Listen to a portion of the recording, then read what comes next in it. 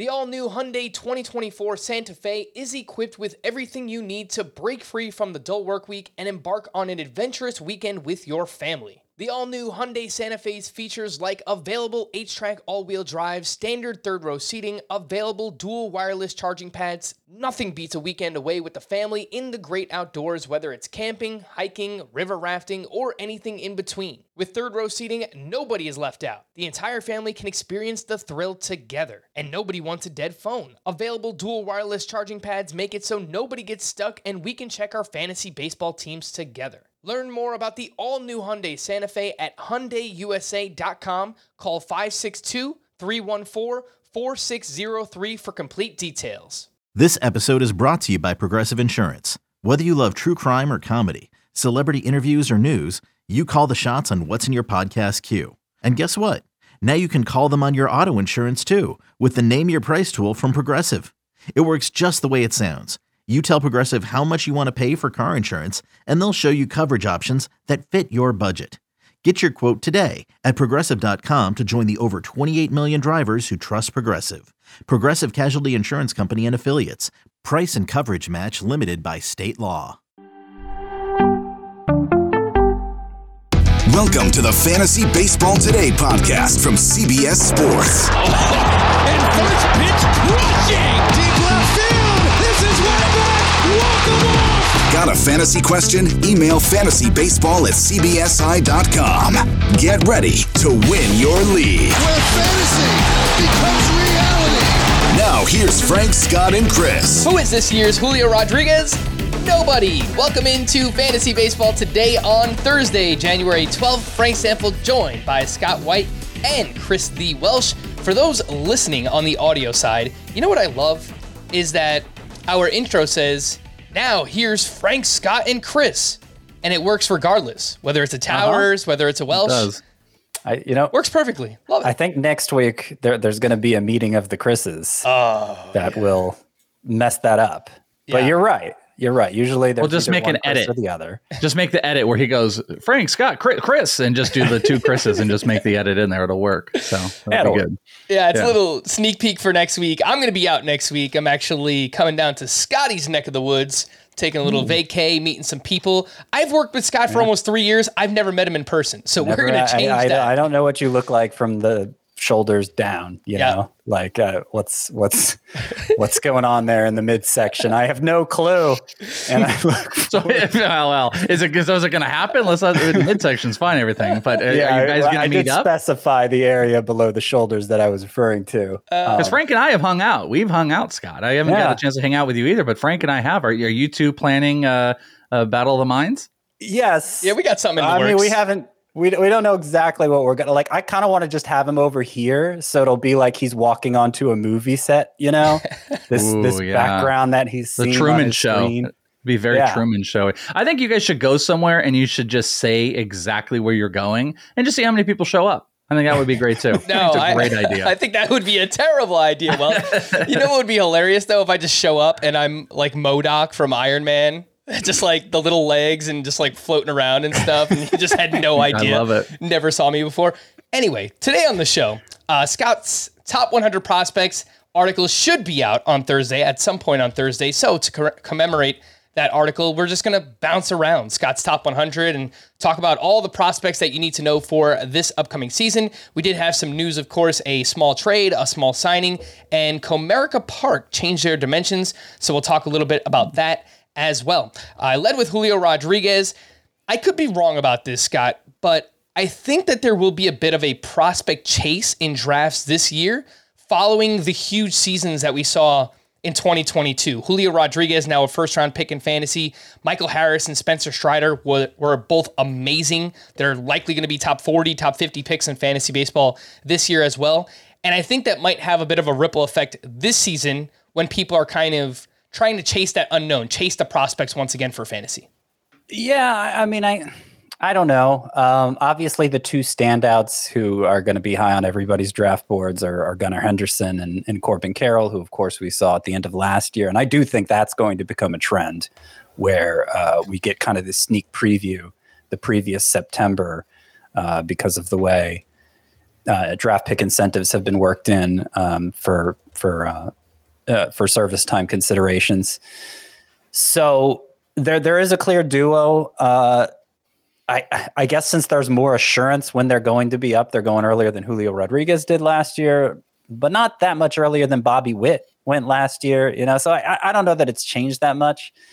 And I do feel like you said at the very top, who's this year's Julio Rodriguez? No one. And I don't know where exactly you were going with that, but I did have the thought, okay, Gunnar Henderson, Corbin Carroll, they're my number 1 and 2. But they don't feel like as exciting of a number 1 and 2 as we've had in recent years. I do think they're going to be fine fantasy players and have high-end outcomes potentially, but they don't feel like that, oh, this is going to be a generational player, which is the feeling I got with like a Julio Rodriguez and a Wander Franco. Have some doubts about that for Franco now. But I did at the time thought he was going to be that really, really huge first rounder for years to come type player. Vladimir Guerrero, I would say I felt that way about him, of course, like Ronald Acuna. So just thinking about some of the number 1 overall prospects in recent years, I don't get quite the same feeling from the guys at the top of the list this year. All right, we'll talk about those guys in just a second. Again, Corbin Carroll and Gunnar Henderson. Well, something I thought about while I was making the rundown today is in 2020 and 2021, we saw a bunch of prospects come up and fail. And in previous years, decades, that was the MO. And then in 2022, we obviously saw all these breakouts from prospects. Do you think the further we get away from that COVID shortened season where there was no minor league season, and I think we felt those effects in 2021, the further we get away, the more ready some of these prospects will be at the major league level moving forward? Yeah. I think there's like a roundabout way of how you said that. That's probably the case. There's definitely from the very bottom, just for people that in dynasty leagues that pay attention to it, the J15 class, the international class used to be the J2 as they called it, the July 2nd. Now it's January 15th. That class is about to sign. And what I'm saying here is like the development has been awful. Like since COVID, whether it's a scouting or the development is really produced almost nobody. Since 2019, about the only prospect I feel like it's produced is Jason Dominguez. And we have seen that across levels. I thought it would be after COVID, you kind of thought you'd have like a substantial, like, oh, this is the level where people struggled, but it's kind of been all over the board. And I always come back to that thing a couple of years ago that Craig Counsell talked about, that the transition from AAA to the majors is more difficult than it's ever been before. And he was talking about Heston Kira Keston Hira at that time. I went Heston Kjerstad. I've done that with his name a lot too. Yeah, I totally just went into Heston Kjerstad there.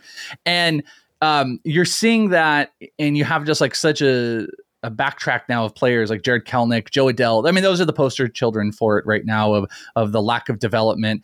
And theoretically, we could chalk that up to just this crazy mixed up time where guys had really, really bad development. If injuries came into play, both Joe Adell and Jared Kelenic did suffer injuries during that exact same time too. So yeah, I think like roundabout how you said it, the further we get away from it, teams have a different way to prepare for players. There's probably a different process. And now that there's the knowledge that these guys, there's extra compensation and teams are going to be more aggressive in how they're treating these guys, we're just going to see a hyper aggression put to these prospects that hopefully is also attached to their training process. There's a player we're going to talk about, and it's actually something you tweeted me about, or you texted me about earlier today, that there's a guy that we just saw in the AFL that typically feels like he'd have been maybe a year and a half away, that there's already rumors he's going to come up this year. And I think that's all part of the same plan, that teams are all changing the scope of what they're doing. Baseball is becoming a little bit more centralized, and stolen bases are going to be easier. And now we're going to have challenges for behind the plate, that these teams are just being able to prep these guys in a better way, that we don't have to wait 5 years for at least the top guys. So yeah, that's just me kind of like self-working it out as you answered that question to hopefully give a semi-fluid answer. All right, so let's jump into Scott's top 100 prospects. Spoiler, we're not going to talk about all top 100, but we are going to jump around a little bit, and we'll start with the top two names that Scott has already mentioned. His number one prospect is Gunnar Henderson, who is a traditionally shortstop with the Orioles, but he played third base last year. That's where he'll have eligibility on both CBS and sites like NFBC. I guess there's a chance he could earn shortstop if he plays there this season. Yeah, he'll play some shortstop, I'm sure. And then Corbin Carroll, who is an outfielder with the Arizona Diamondbacks, who I spoke about extensively on yesterday's podcast as well. Scott, the early ADP for both of these guys, 92.4 for Gunnar Henderson. Corbin Carroll is at 72.1, so about 20 spots higher than Gunnar Henderson. I looked up Bobby Witt's ADP from last year. It was 82.2, so basically split the difference there, right in between. Yeah. What do you think about the early cost for each of those guys? I don't think it's so far off from where I have them. I do have Henderson ahead of Carroll, and so maybe I'm priced out of the Carroll range there. I have a little bit of a question with him, how much home run power is actually going to be there. And those are questions that have followed him throughout his professional career. It was a very short amount of time he spent in the minors, at least in terms of games played between the pandemic, and he missed most of the following year with the injury. Always raked. But, most of it came at AA and AAA, and we've talked about it with the Diamondbacks pitching prospects, how favorable those parks are for hitters and for power. And Alec Thomas kind of faked us out with the power at those two levels. And maybe Corbin Carroll will, to a lesser extent. It's just a small concern. I think more likely than not, he'll be a pretty good source of power, and I do expect him to be a good source of speed and hit for a pretty good average and all of that. I prefer Henderson, both because I think there are fewer questions about the power production, and because at that point in the draft, we talk about how outfield is weak, and it is, but at that point in the draft, it's kind of your last chance to grab a third baseman you feel good about. And so there's a bit of a position scarcity thing going on there when we're talking a redraft situation. Can somebody answer the question as to why Corbin Carroll's picture on MLB, minorleaguebaseball.com, he has sun lotion all over his face? Yeah. He said that a lot. He wears a lot of sun lotion. I'm good at suntan lotion. Funny enough, I mentioned this before. I got to be a part of a private signing that he did just a little bit ago, like a couple months ago, and I'm pretty sure he was dolled up with that too, because he was going out to Salt River with a couple of the games. Listen, man, you are understating the importance of taking care of your skin in a very brutal sun. So that, if anything, that should raise him up a few notches, that he is making sure he is fighting off cancer. Wells, do you agree with Scott's point earlier that he made that maybe it doesn't feel like Corbin Carroll and Gunnar Henderson are of the Julio Rodriguez ilk or a Ronald Acuna type prospect, this generational type player and fantasy player that we've seen in years past? Do you feel that way as well? Yeah, I think it's a perception. I think perceptionally, yes, that completely agree. Like, year after year, it's Vladimir, it's Acuna, Julio Rodriguez, Wander Franco. You had Kelnick in there even at that time. Like, it felt, and we laugh now, it felt much bigger than Gunnar and Corbin Carroll did, because also Gunnar and Corbin Carroll really weren't up at this level. Like, what they did in the minors, they dominated at a high level with guys coming off the list that they just kind of boosted up. And that wasn't necessarily the case. Guys like, Julio and Vlad, they would kind of hover. They'd hover in that like 4 or 5 range, and all of a sudden they would just get in there. And I think, I thought you were actually going to ask me a different question. I thought you were going to ask me my assessment of what Scott says about Corbin Carroll. And no, I don't agree. And we actually had this conversation like a month ago. I disagree about the concerns on Corbin Carroll's power versus Gunnar Henderson. As a matter of fact, Corbin Carroll had isolated the ISO power metric. ISO was less than Gunnar Henderson only one time in their entire minor league career, and that was low A. Every other time Corbin Carroll outperformed that. And as we talked about, Corbin Carroll put up absurd home run numbers across the board, even though it is a little bit more of a hitter environment. But both of them lack that crazy high physical upside that we look in like number 1 overall picks. It kind of seems like Corbin Carroll, but I would agree with, doesn't look like a player that's going to hit like 30 home runs out the gate like Julio Rodriguez does. And Gunnar Henderson doesn't look like a player that's going to put up a 20-30 season like Bobby Witt Jr. did. So yeah, they both kind of lack some of that upside of the superstar. It looks like they're going to be really good fantasy players. It's almost like, hey, we're about to get, Austin Riley and Cedric Mullins or something like that. And it's like, that doesn't get everybody super excited. Those are weird comps, but that doesn't get everybody excited like Julio Rodriguez, Ronald Acuna, Vladimir Guerrero Jr. The name that comes to mind for me when I think of Corbin Carroll is Starling Marte. And again, I don't think that's underselling him. If he turns out to be a 280 plus hitter with 20 homers and 35 to 40 steals, that's an awesome fantasy player. That's a second round pick for fantasy. And just getting all formats in here. Like, one thing Starling Marte's always been bad at is walking, and that shouldn't be an issue for Corbin Carroll. So, maybe even better. I don't want to argue this round and round because it'll take up half the podcast, but just for posterity, I do want to say my concerns about Carroll's power is more the kind of parsing you have to do when deciding between 1 and 2 than, I think Corbin Carroll's only going to hit a dozen homers. And so I don't want, like, if he hits 25 home runs this year, Scott, you're an idiot. I don't think you should say that, because I certainly think that's in the realm of possibility for Carroll. Of course, I can't make every take I have. I can't make myself immune from the accusation of idiocy for every claim I have. But for this particular None of them we can. I'm doing it. For what it's worth, Steamer has upped the projection on Corbin Carroll's home run output to 20 this season, and that's over 128 games. So, if he plays 150, maybe we could see even more than that for Corbin Carroll. Compared to that, too, Gunnar is 21 over 139. So I just want to point that out. Yep, that is fair. Top 50 prospects on Scott's top 100 list that are expected, by my estimation, to be on opening day rosters. And the names that I have here: Tristan Casas, Scott's 13th ranked prospect. Number 18 is Ezequiel Tovar, shortstop with the Rockies. Number 21, Josh Young, a third baseman with the Rangers. Number 42, Oswald Peraza, shortstop with the Yankees. And number 48 is Logan O'Hoppe, a catcher with the Angels. Scott, I'm going to throw the corner infielders your way. Welsh, you're going to get the middle infielders here. Tristan Casas and Josh Young. I think there's lots to be excited about for both. I think it was weird that Josh Young struck out as much as he did last year at the major league level. He didn't really strike out that much in the minor league level. And then Tristan Casas, the thing that stands out to me most, he only played 27 games. He really finished strong, showing power to all fields. I mean, we're talking opposite field home run off Garrett Cole over the Green Monster. I mean, that is super impressive stuff for Tristan Casas. So I am interested in both Casas and Josh Young. They're going outside the top 200 right now in early ADP. Yeah, you should be interested. I'm interested too. Casas is somebody I've always been high on. I've seen comparisons for him ranging from Joey Votto to Freddie Freeman, and the production in the minors hasn't backed it up. He's had some trouble staying healthy. He also missed time in 2021 representing the United States in the Olympics, I think it was, right?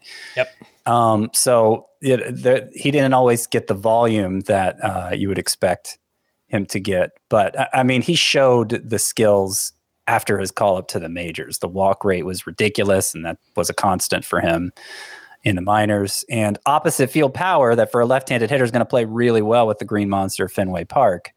So I think he has a very high ceiling. Obviously not going to be a base stealer, but in terms of everything else you want from an offensive player, I think Tristan Casas has the potential to deliver on it. Yeah, the Young strikeout situation is concerning. I mean, 38% strikeout rate, particularly from a guy who, even before he emerged as a power hitter in the minors, like he was a hit tool guy. He was great plate discipline guy.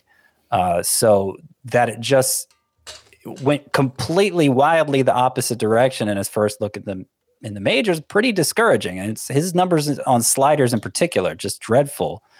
And so he's actually lower in this year's rankings than he was in last year's rankings. Like the promotion actually damaged his prospect stock, which happens sometimes. But he's still projected to be the Rangers' starting third baseman. You could make the case, okay, he missed most of last year with a fractured foot. And even looking at his AAA numbers, there's reason to think maybe he was a little rusty. He wasn't in mid-season form when he got that late season call up. So, you don't want to just toss the guy overboard at the first signs of trouble if you've been invested in him in a dynasty league. I used to think he was a very safe prospect, and I don't know that safe is a word I describe to him anymore. It was a really small sample size, 26 games with the Rangers, but again, Josh Young struck out a bunch during that time, 38%. Scott, I will point out that it was the shoulder last year for Josh Young. It was the foot the year before. So he's dealt with injury after injury, but Point taken, regardless. Welsh, Ezequiel Tovar, and Oswald Peraza. Tovar is with the Rockies. He missed a bunch of time last year due to injury as well, but when he played, he was very good. 71 games, he hit .319, 14 homers, 17 steals, a .927 OPS. And then Oswald Peraza got off to a slow start last year, but from June 1st on in the minors, he hit .291 with 14 homers, 22 steals, played 18 games with the Yankees, and looked really poised. Solid plate discipline, 10% walk rate, 16% strikeout rate. I really like what I saw from Oswald Peraza in the small sample size last year. The early ADP, Tovar going at 259, Peraza at 360. So if you play in deeper leagues, you can get either one of these guys as a middle infielder. Yeah, and I just want to, not to backtrack just 1 second, I just want to come back to the young things. I don't want to interrupt anybody, but I am fully in the camp. I just want to say that shoulder injury during spring training, I was there watching him walking around with a brace on his arm, doing nothing. He just had an arm brace. That guy went almost a full year without seeing pitches, and then he all of a sudden was staying with rookies in ACL and Complex. He played in Complex League. He went up to AAA, and then he was in the majors. It was a crazy adjustment that, like, I definitely think we can be picky at him, but it's a lot of missed time and not a lot of time to readjust. And like, I'm not surprised that a guy like that, after all that missed time, might have a little bit of trouble with sliders after like 100 and something games between playing in rookie ball to AAA and then the majors. It's such a big adjustment. Tovar, kind of the same thing with the missed time. I thought this was a guy that was not going to get pushed, and I thought he was going to probably play in the AFL again, but they didn't. They let him get up there. He had a great minor league season, 14 homers, 17 stolen bases. You know, statistically, he's been up there. The walk rate, I don't love it. In the majors, it was 5%. It was 8% in AA and AAA, and it had been lower than that in the lower levels. So I do worry that that's going to be a problem of his, making consistent contact. Probably like a 15 homer guy. You know, funny enough, I think like in my actual ranks, I'm going to value Tovar over. But if you talk about value, Peraza is a better value, especially if he is going to be able to get that job. And they're going to give him all the opportunity to get that job. And I think they're more incentivized to not bring Volpe up immediately unless they trade Torres. And they're going to give Peraza that. I mean, you're looking at a theoretical 2020 guy. You know, he hit 19 homers in 99 AAA games with 33 stolen bases. Steamer projections is 8 homers with 10 stolen bases in 66 games. If you give him a full season, I think he makes a type of contact. He's got some sneaky power. He absolutely can steal and make a difference. His only downside is hitting lower in the order. What'd you say it was 350 for Peraza? 360. I think that's crazy. I think that's a crazy good value. And for all intents and purposes, I see Tovar as more of a 15-15 guy who in the future is going to hit higher in the lineup. I do not think that happens this year.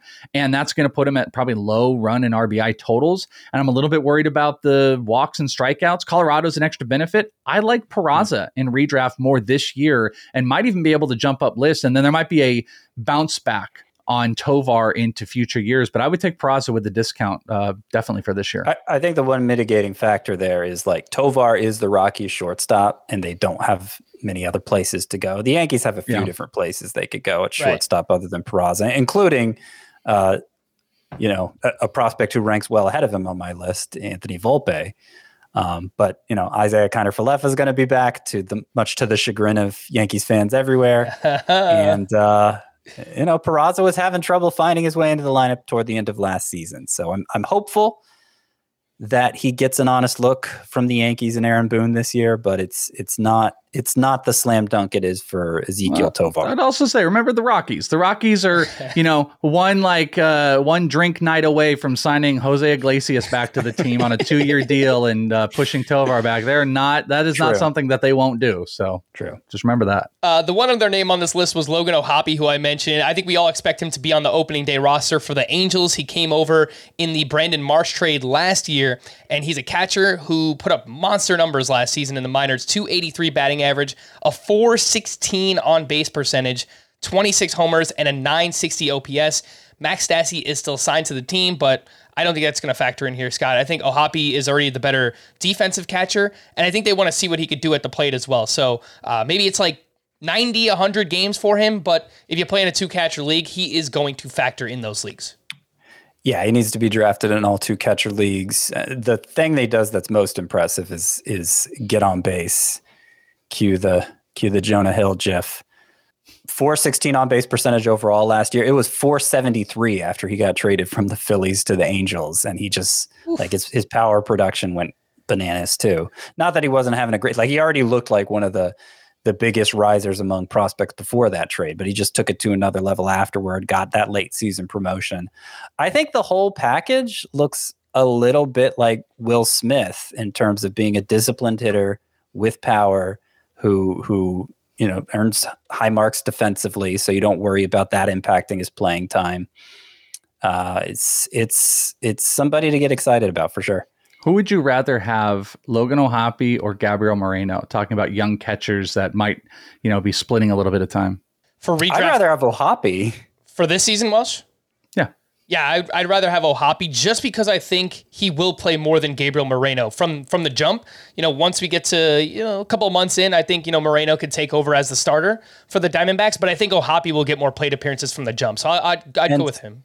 And I don't know, like Moreno has a really good hit tool, but other than 2021, when in very limited time he showed good power, hasn't shown a lot. Like I'm not sure he's a power hitter at all, and I think. He's kind of a weird case. He's not in my top 100 prospects, Gabriel Moreno, because he technically doesn't qualify as a rookie anymore. Yeah, he's out of that. He didn't lose eligibility because of at-bats. And so, sometimes those players do make their way on other prospect rankings around the industry. And I think he'll be ahead of O'Hoppe on most of those lists where they do include Moreno. But, yeah, I think, probably a better real life prospect than fantasy at this point. Are any of the decisions, because Frank, you were like, this year, does it change in a full dynasty? Does Gabriel Moreno take the lead later, or is it still Logan O'Hoppe? I think Moreno probably still has more long-term upside. I mean, he has to lift the ball more. That's what it comes down to. He hits too many ground balls. He makes a lot of contact, but if he ever wants to tap into power, he's got to lift the ball more. So I think there's probably some more untapped potential with him than there is for O'Hoppe in a dynasty league. But I mean, for this year, I would go with Logan O'Hoppe. I don't know if you agree or not, Welsh. Yeah, no, it's interesting. I think it's super close. I on Logan O'Hoppe, I've got him. If you're playing in a 15-team league, I would be comfortable drafting him as a starter on the back end. I think people are a little too gung-ho about Gabriel Moreno taking over that job. I think it's really interesting. I actually think there's kind of this, we're seeing the blueprint of how teams are going to treat these awesome young catchers that we get excited about, and nobody wants to hand the reins over. If Francisco Alvarez is going to even be any form of a catcher, they're going to have him hitting and they're going to have him kind of playing on the back end. Moreno, the same thing. You might see it with Logan O'Hoppe. They might not be comfortable yet. And I think that's going to be kind of the future pull for a lot of these other catchers that are going to be coming up, whether it's the Pirates guys, the Dodgers guys, are they going to play other positions? I just don't know how many teams are comfortable handing over the catching gig to a rookie unless their name is Adley Rutschman. Yeah, and of course they have to be good defensively, and for Logan O'Hoppe, he actually has that in his favor too. So that's why I think he's going to be the starter for the Angels on opening day. Hopefully, that's just my take. We'll see what happens in spring training there. Top 50 prospects on Scott's list that I think will be on the opening day roster for their respective teams, but not entirely sure. I guess there's still an outside chance that something weird happens and they don't make it on opening day. And this list includes Scott's number 9 prospect, Miguel Vargas with the Dodgers. Could play some third base, could play the outfield for them. Francisco Alvarez, catcher/DH for the Mets, and Matt Mash Mervis, who is a first baseman with the Chicago Cubs. They signed Eric Hosmer this offseason. I still think there's a better chance than not. Mervis could be the DH on opening day, but just a slight bit of doubt. If you have listened to a fantasy baseball podcast this offseason, you have heard about Matt Mervis, who jumped 3 different levels last year, and he mashed at every single one of them. And then Welsh and I saw him out in the Arizona Fall League, where the first game I saw him, boom, home run. I was like, are you kidding me with this guy? And then I see him in the Fall Stars game, which, again, this is a collection of the best within the Arizona Fall League, and he hits an opposite field home run there too. So it's just, he could do no wrong right now. Matt Mervis has been on fire. Scott, you'll get these 3. Miguel Vargas, Francisco Alvarez, Matt Mervis. Do you think that they will be on their respective opening day rosters? My guess for all 3 is the same as yours. Yes, I think the odds may be lowest for Francisco Alvarez, who we saw at the end of last season, but it doesn't seem like he basically he was mostly just called up to play some DH for the Mets. And it doesn't seem like they're ready to turn catching duties over to him. They did trade James McCann this offseason, but they signed Omar Narvaez, so they do have alternatives while they're waiting for Alvarez to prove ready.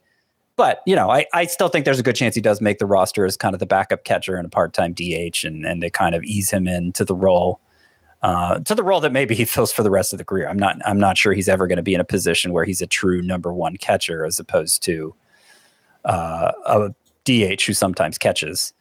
But tons of power there, and he'll be catcher eligible in fantasy. So if he does make the roster easily, I think that pushes him into the top 12 at the position. But even with the doubt right now, I'd say everyone in 2 catcher leagues should be looking to draft Francisco Alvarez, probably in the top 15 still. Miguel Vargas, I have him 9th, as you pointed out. You're not going to see him much higher than that on many lists. He does seem to be a little bit divisive. Like, everybody acknowledges he can hit. He looks like a guy who's going to hit 290 plus every year of his life. He hit 300 plus every stop in the minors, basically. And that should come really easily to him. The concerns are, where's he going to play defensively, which lowers him in a lot of real life lists. And from a fantasy perspective, there seem to be some questions of how much power he's actually going to provide. Is he only going to be a 20 homer guy? Is he going to be able to grow into more than that? Yes. That this is going to be a middle of the lineup force over time. The plate discipline is so good, and the hitting comes so easily to him that I think there's enough power there for him to build on and to grow into. And like visually at the plate, he like reminds me of Miguel Cabrera when he first came up for the Marlins. Now, I'm not going to say Miguel Vargas is going to have a career like Miguel Cabrera had. There's just a certain quality he possesses that makes that screams star to me. And so I'm very high on Miguel Vargas and Matt Mervis, though I think you've surpassed me in your love for him, Frank, because you seem to be pretty obsessed. I'm a big Matt Mervis fan too. And I like that for being such a big power hitter. I believe he led the minor leagues in extra base hits and total bases, and was, with his 36 home runs, he was close to the lead in that too.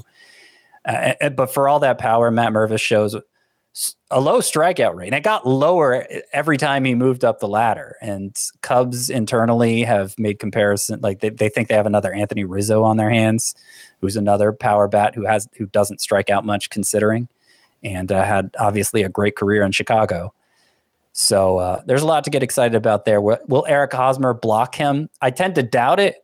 I think, you look at the terms of that deal and where Eric Hosmer's been in recent years, and it seems more like a contingency signing, but I doubt they signed him to get 0 at bats. So it is going to have some impact on Mervis's playing time, even if it's a small one.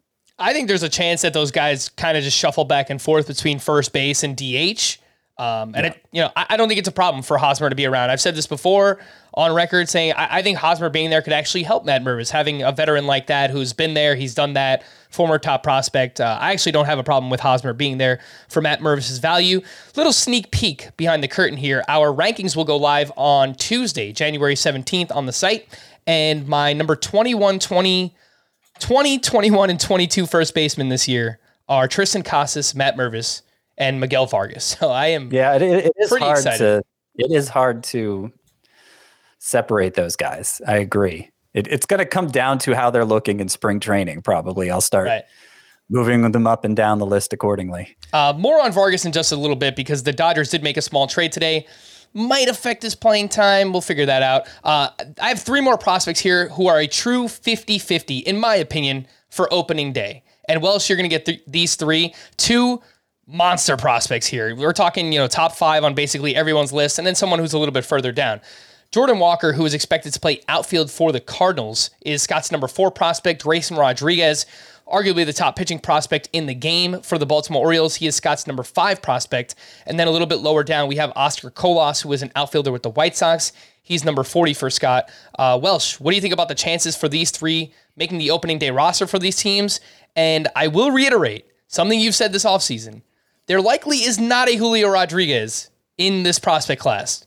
But just real quick, I've moved Jordan Walker up to 3rd. You said he's 4th. I've moved him ahead of Anthony Volpe, so he's now 3rd. All right, Jordan Walker number 3. Welsh, you said if anyone can do it, if anyone could be this year's Julio, it would be Jordan Walker.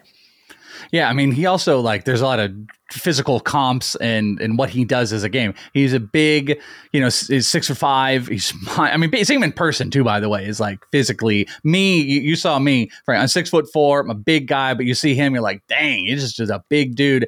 So he's got that Julio Rodriguez physicality. He's also one of those guys that's got, light tower power with sneaky speed, and something that in the AFL, they did a full commitment to him playing in the outfield because they're like, this is going to be your new spot. There's no home for you to play third base in the future. This was the Cardinals clearly saying, we are going to get this guy up now if he's ready, and we've got to start the new position. So at the end of the year, they let him play, in right field.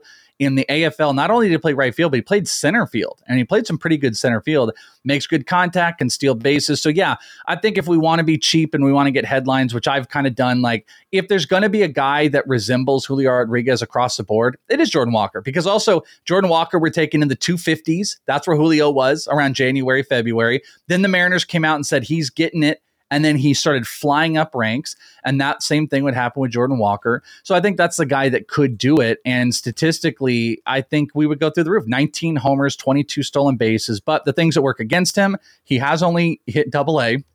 He was great in the AFL, and this team is loaded. The Cardinals are loaded across the board. They got to make some moves. I mean, on the bench, they've got Alec Burleson and Nolan Gorman, and they've got Juan Yepez at DH, which is kind of his spot. Their outfield seems pretty set, and I think they've made the commitment like he would be a future center fielder. So if the Cardinals were to make like a big blockbuster, maybe they're going for a pitcher. Maybe they want to bring in a Pablo Lopez or something like that. I think the outfielders would be involved, and it would probably be a Juan Yepez moving or Dylan Carlson. And then that's a spot where we go all in on Jordan Walker, and I would be there because this is just a not strikeout issued player with a good walk potential. He really legitly could go 30-20. That's why you could take a look at those Julio Rodriguez comps. It's just when will he come up? And not to belabor it, I think all of these guys are 50-50s, but I think Walker is like a 40-60. I think Grayson is like a 30-70. I really just don't know if if you want to talk about manipulation, the Orioles really do need to have as much control as they can. And they've got their guy that's going to hook them up for that first round pick, and that's Gunnar Henderson. There's a lot of missed time with Grayson Rodriguez. I find it really hard to believe that Grayson would break camp. I'm not saying it won't happen, but he had about 70 innings in AAA, and that was all he had. Or in 2022, he had about 70 something innings. I think they'd want to press him a little bit in the minors, control it, and then bring him up a little bit later. But Oscar Colas is a guy that I think is the 50-50. He's already projected on roster resource as a starting outfielder.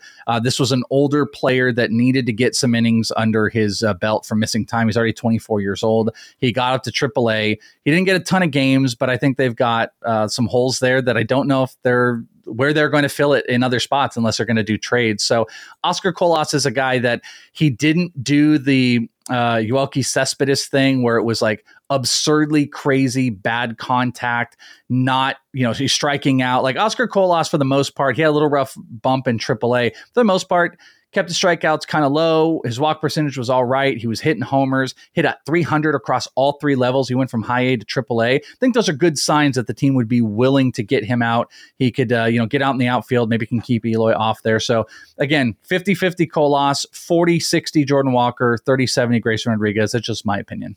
Oscar Colas, the numbers last year in the minors, he hit 314, as you mentioned, 300 at every level, 23 home runs, and an 895 OPS. I know the White Sox signed Andrew Benintendi this offseason, but they are a team that could use another lefty in that lineup, and I think Oscar Colas can fit in there, with Benintendi and Grandal, who's a switch hitter at this point. So, I'm definitely interested. I want to see how he does in spring training. I think there's a legit shot for Oscar Colas on opening day. Yeah, there needs to be more talk about him. I feel like I haven't seen a lot, and his numbers, I mean, especially when you consider he hadn't really played since 2019, between the pandemic and there was a delay for the White Sox signing him. And like he should have been really rusty. And he just, especially as the year went on and he moved up to Double-A, he just mashed. So, and I want to throw out too.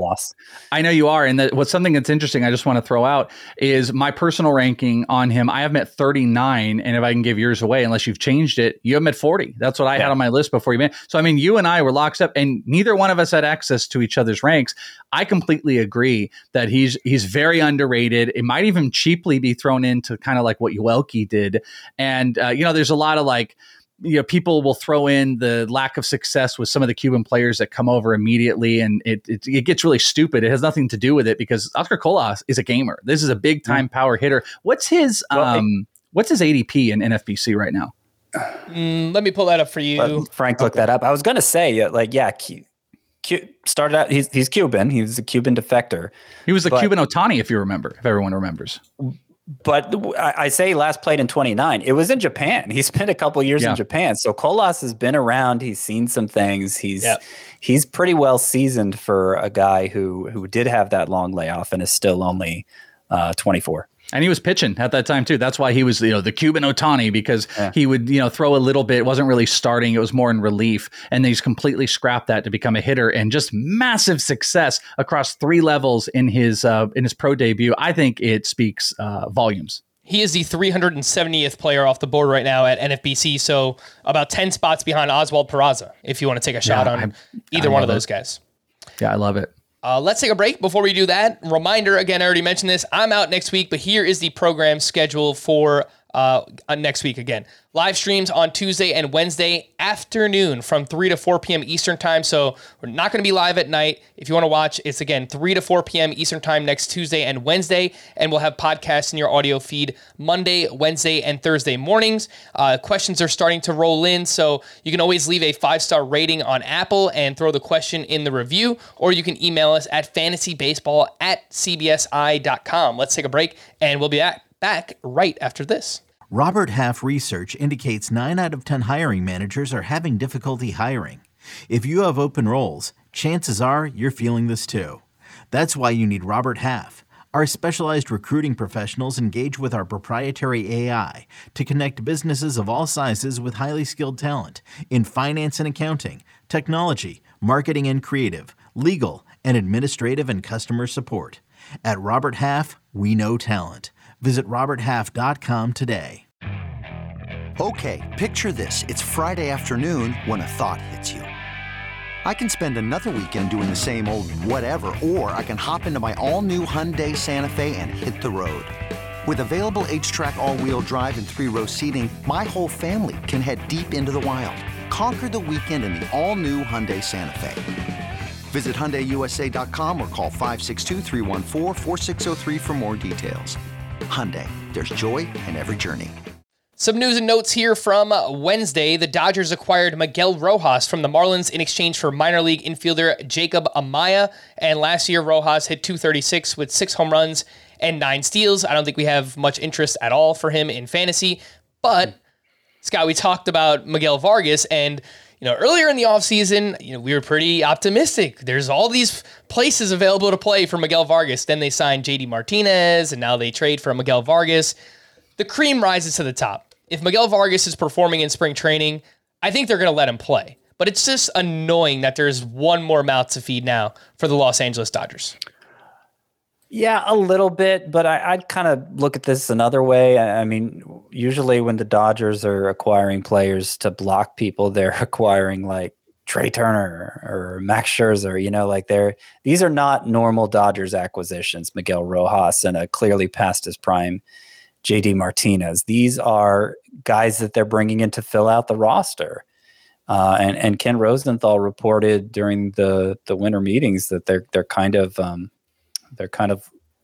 looking to have more of a youth movement this year, which would feature prominently, among others, Miguel Vargas, I would imagine. So you look at the roster before they traded for Miguel Rojas, and there wasn't a lot of people who could play shortstop.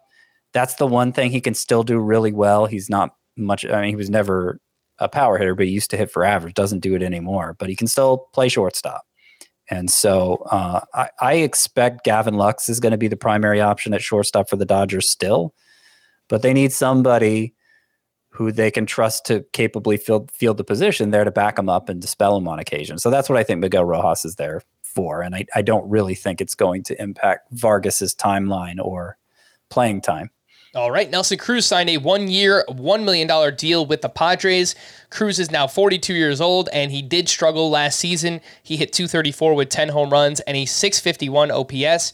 Missed time for various ailments: groin, back, ankle, quad, knee, and then his season was ended with eye surgery. He dealt with inflammation that was apparently blocking his vision. So I guess if you want to look at it glass half full, maybe that was affecting Nelson Cruz's output last season. Welsh, roster resource for now has Matt Carpenter in left field and Nelson Cruz at DH. I don't know. I think you just kind of follow the money here. $1 million. I don't know how much Nelson Cruz is going to play, actually. Yeah, I actually don't think this is any lock that he's going to even break camp. They're going to bring camp opens up in a month. I'm going to be out there. The very first day, I'm actually planning to go to the Padres, so I will be reporting back to you, gentlemen. And this is like another one of those guys I want to check out that I think he's a team leader of sorts with a lot of those players. You bring him in, you see if it's going to work, you see if the bat is still there, you compare it up against some great talent. If they still see it's there, I think they play him out. If not, it's an easy cut. I think it's a big boost in spring training. I'm not sold at all that he is going to break this roster. But if he does, I think this would be like a really sneaky. I did a mock draft today where he was taken right towards the end of a 15-team roto. And I was like, oh, that's a good sneaky point if you hadn't already locked up your util spot. But yeah, I agree. I don't think anything is a lock. It's the fallen knife syndrome we've talked about. Strikeout percentage went back up. He was walking a little bit more, but he was hitting for absolutely no power. And he was on par. His BABIP was on par with how it usually is. And the batting average completely tanked. This is a big crew of guys that they've got out here. And Fernando, if anything, this might just be a placeholder for Fernando Tatis coming in, but they just keep bringing in these guys, the Matt Carpenters and stuff that can play lots of spots. So we'll have to see. And I want to stress the $1 million contract, because I mean, that tells you how the front offices around the league are viewing Nelson Cruz at this stage, that he got a $1 million contract. Yeah. Mm-hmm.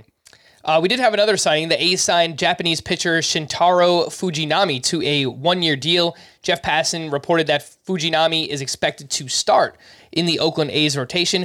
Really interesting story, actually. I watched like a 20-minute YouTube video about him today. He was a phenom in Japan. He came out of high school in 2013, and then he went straight to the pros. And he was great from 2013 to 2016, and then was very up and down from 2017 to 2021.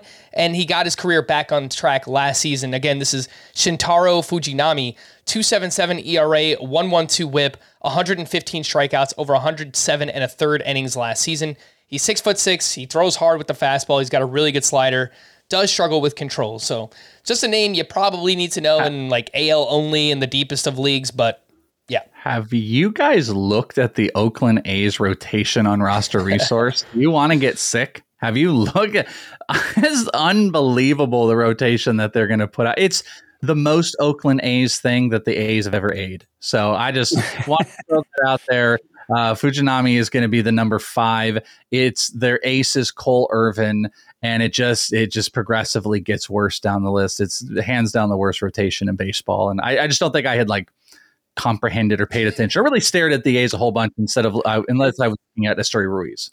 It's weird because right now, and you know, roster resource doesn't have what the final rotation is going to be, obviously, but they don't have Kyle Muller or Ken Waldichuk in the A's. Like Ken Waldichuk's going to be in the A's rotation, right? He looked pretty good there, especially his last couple starts. I don't think Drew Rosinski's going to take that there? No. I don't know anything about him, but apparently he revived his career in the KBO, Drew Rosinski, and he's 34 years old. So I don't know, trying to catch a Miles Michaelis or a Merrill Kelly kind of lightning in a bottle situation there with him. Yeah. I think Waldichuk will be in the rotation. I read there's a chance that they go 6-man, which I think would suit someone like Shintaro Fujinami as well. So we'll see what happens with the Oakland A's. We did have a dimension change in Detroit. Comerica Park ranks dead last in home run.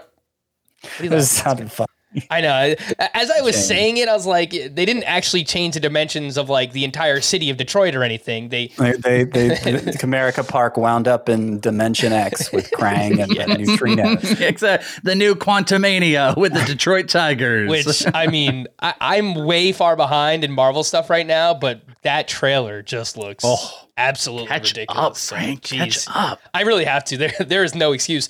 Comerica Park ranks dead last in home run park factors, according to StatCast, the last 3 seasons. Their center field wall will be moved in from 422 feet to 412 feet. The same wall will be lowered from 8.5 feet to 7 feet. The wall in right center will be lowered from 13 feet to 7 feet. And the right field wall will be also lowered to 7 feet. Scott, I looked at expected home runs last year, and 2 of the top 10 biggest losers were Javier Baez and Riley Green. Riley Green in particular, they made all these changes to right field and right center. I think he could be a beneficiary, maybe it's 15 plus home runs, but I think this is something that could benefit specifically him. Yeah, I mean, he was a big disappointment last year, and yeah, they needed to do something because famously Nick Castellanos, it seems like the best years of his career were diminished by playing at Comerica Park, and these aren't drastic changes. It's hard to get much more drastic than like what the Orioles did last year. This isn't going to transform Comerica Park the way Camden Yards was transformed, but in fact, I think I saw, let's see, who was it? Somebody on Twitter was saying, and he had the video for all of them, only 11 more home runs would have been hit there with these changes last year. Mm-hmm. Home and away, the visitors and the Tigers themselves combined. That was Chris Brown of Woodward Sports. Yeah, but I don't know that we have the full spectrum for how differently it's going to play, because it's not just about home runs hit, of course. And I don't know that you could determine that with that much specificity anyway. It can only help. It can only help the hitters. All right, let's get back into some prospects. We've got about 10 minutes left here on the podcast, so we'll try to go a little rapid fire here. 2 names that came over from Japan that you need to know. Scott's 64th ranked prospect, Kodai Senga, a starting pitcher with the New York Mets, and his number 83rd ranked prospect, Masataka Yoshida, is an outfielder with the Boston Red Sox. Scott, we'll come right back to you again. 30 seconds to a minute on each one of these guys. Senga got 5 years, $75 million. I didn't write down the contract for Yoshida, so bad job by me. Do you have interest in either one of these guys? It's annoying that they have to take up 2 spots on my top 100, because there are a couple guys that I had to leave out that I would have liked to have in, but they technically are prospects because they haven't appeared in the majors yet. So, Senga's, they're both about 30. I think Senga 30, Yoshida 29. Senga has more upside, 99. I think he's hit 101 on his fastball before. And then the ghost fork that was a higher rated splitter than Ohtani's when they were both in Japan. Durability issues, control issues, and just the uncertainty of anytime somebody comes over from Japan, how all the skills are going to translate. Different ball slightly, parks are different. Hard to know how to evaluate an unproven 30-year-old for dynasty purposes, right? So that's why he's 64. Yoshida doesn't have that kind of upside. He did hit 21 home runs in Japan last year. I'm pretty confident that's not going to translate to the American game. And so, what kind of impact is he going to have in fantasy? Well, the Red Sox are talking him up as the leadoff hitter, and he does have good on-base skills. So who was the outfielder that came over to Japan for the Reds a couple years ago and was kind of being touted? Shogo Akiyama. Yeah, and obviously that was a complete disaster. It didn't pan out. But, Yoshida's a different player. Maybe it'll go differently. I don't see a ton of upside there. Plate discipline is really the calling card for Yoshida. So if you specifically play in a deeper points league, I think he's someone you want to look at. 82 walks to 42 strikeouts in Japan last season. Only Luis Ariz had a better K rate in the majors. So if you're just, comparing those two, 21 home runs, I agree, Scott. We're not expecting that, but maybe 10 to 12 homers with a really good OBP, score a bunch of runs for the Boston Red Sox. I think that's possible for it's possible he's Alex Verdugo, and Alex Verdugo is a useful player. So don't tell Steamer. I don't know if you guys saw this. The Steamer projections came out. They're wild. Like 19 homers, 5 stolen bases. He hasn't stolen 5 bases in the last couple of years over in Nippon. And the 19 homers, he had 21 straight 2 last years. I mean, the 19 seems like a wild transition. For argument's sake, I talked about this on my show Prospect One. Seiya Suzuki went from like 38 homers and went back down to 14. And it's nothing is a 1-for-1.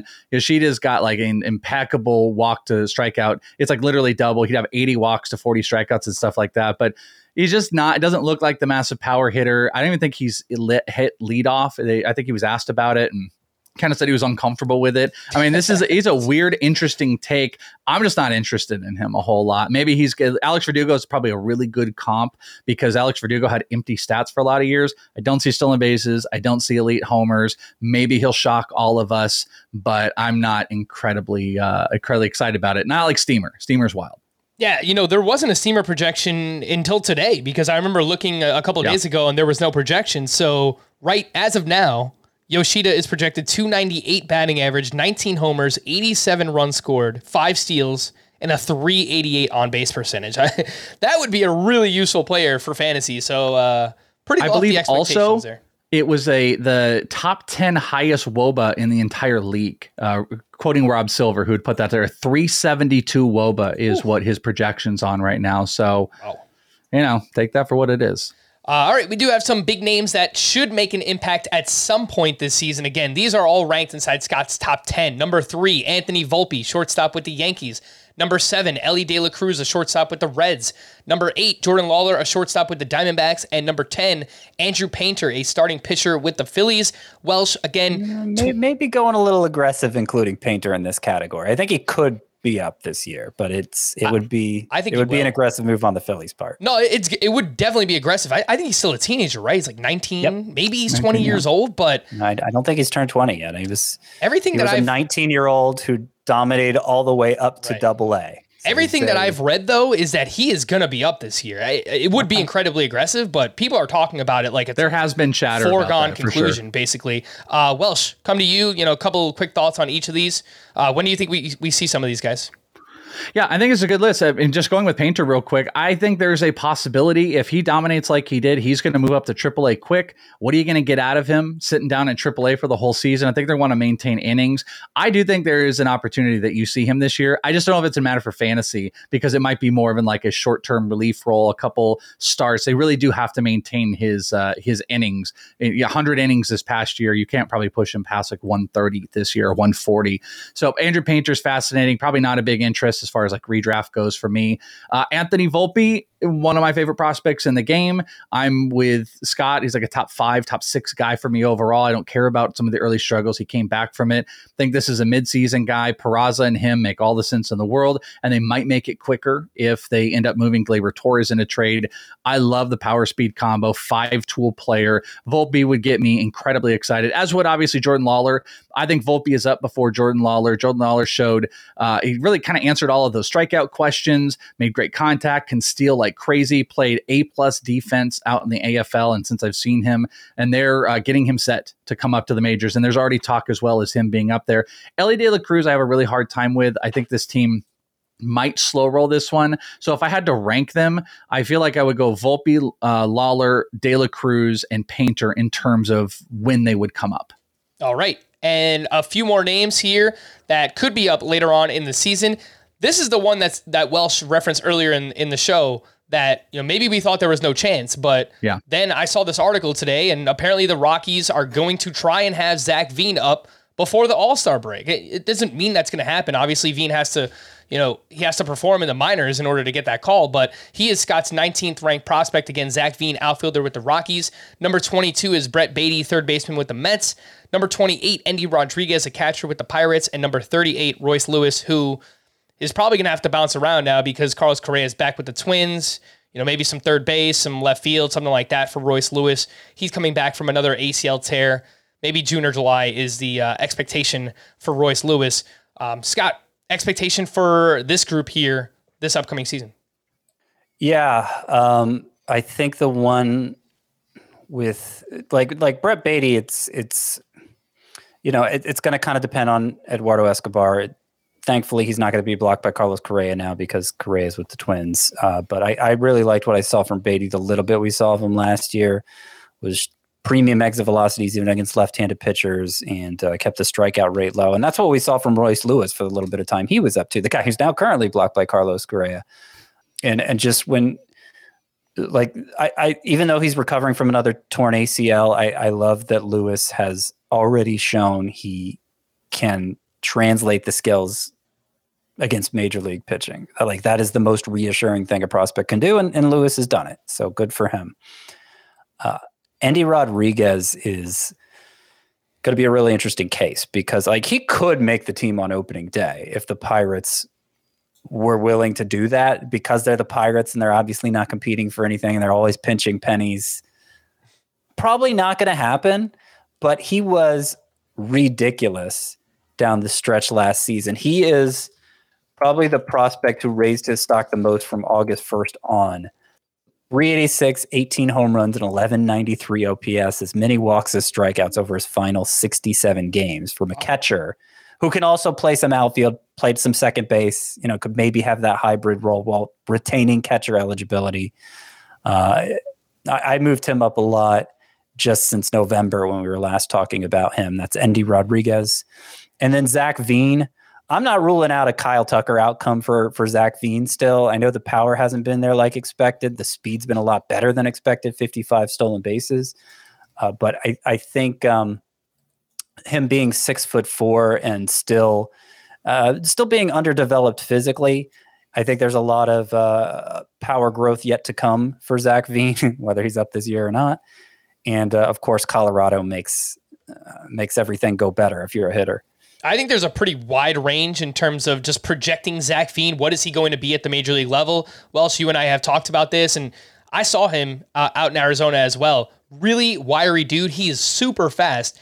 Every box score I saw with him, walk and stolen base. And then the first time I saw him in a game, walk and stolen base. So he's got a good eye at the plate. He's got good OBP. I think the batting average will come. Power, I'm not entirely sure. I mean, that's just me. I mean, obviously, I'm no prospect guru, but I think the speed and the batting average will, in particular, be very good for Zach Veen eventually. Other names that are right around 50 or below that you just need to know, we're not going to talk about these, but just have them on your radar for this season. Sal Frelick, an outfielder with the Brewers. Hunter Brown, starting pitcher, I guess, / reliever for the Astros. Brandon Pfaadt, who we learned was Fought, not fat, for the Arizona Diamondbacks, a starting pitcher there. And then Edward Julian, a second baseman with the Twins. Dre Jameson, another pitcher with the Diamondbacks. And Esteury Ruiz, who is an outfielder for the Oakland A's. He came over in the Sean Murphy trade, so should get some run there for the Oakland A's once again. Scott, we're going to wrap up with this. Last year, you were so regretful, so remorseful that you left Spencer Strider off of your top 100 prospects. It could have been your claim to fame. You're already famous, Scott. But anyway, is there a Spencer Strider this year? Like, who is on the cusp of the top 100 that, like, you want to get in, but there's just not enough room? Who is that player this year? Well, I guess I would have to say it's Cody Morris of the Guardians, who I actually had at number 100 when I had originally sent you the list, and I ended up leaving him off for another Guardians player, Chase DeLauter, their first-round pick from this past year, an outfielder. I ended up, I got to get this guy in my top 100. So Cody Morris got bumped, but Cody Morris is a guy you don't see on a lot of prospect lists. Sort of like Spencer Strider. He wasn't showing up on a lot of top 100 lists last year, and so I wanted to make a statement like, guys, look at Cody Morris's numbers. They've been phenomenal everywhere he's pitched, including in the majors toward the end of last season. He was phenomenal, maybe overstating it, but he was good. He was missing bats, and the couple times he started made a pretty good impression. So I don't think it's going to go. I don't think he's going to have a rookie season quite like Spencer Strider had, because that was pretty historic. But it's one of those things where I like to load the back end of my top 100 with guys who I aren't going to show up on a lot of top 100 lists, but I think they're going to make a more immediate impact. Just kind of put a little spotlight on them, and it's getting harder and harder for me to do that.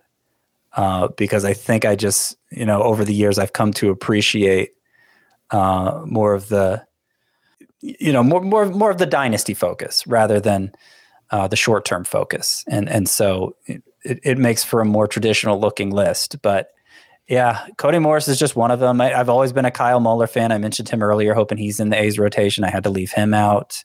Hayden Wesneski, no chance he has Spencer Strider's upside, but I think he could be pretty good this year, and I had to leave him out. So those were a few of them. It's going to make you mad. I have Cody Morris at 99. So I acquired Cody Morris from Scott. So everything he just said goes to me when he's successful. All the success to me. Just want you to know I'm at 99. Who can I leave out? I know. Well, there might be a couple guys in there. Addison Barger, Tyler Gentry. I know I like Tyler Gentry, Royals outfielder, a lot more than you do. I'm not going to leave him out. That's another statement pick for me. All right. Okay. You get Tyler Gentry. I get Cody Morris. You heard it here first. Deal done. Mid-January, hot takes for the season. Scott said it. Cody Morris is this year's Spencer Strider. Put it on the board. We're going to wrap there. For Scott and Welsh, I am Frank. Thank you all for listening and watching Fantasy Baseball Today. We'll be back again next week. Bye-bye.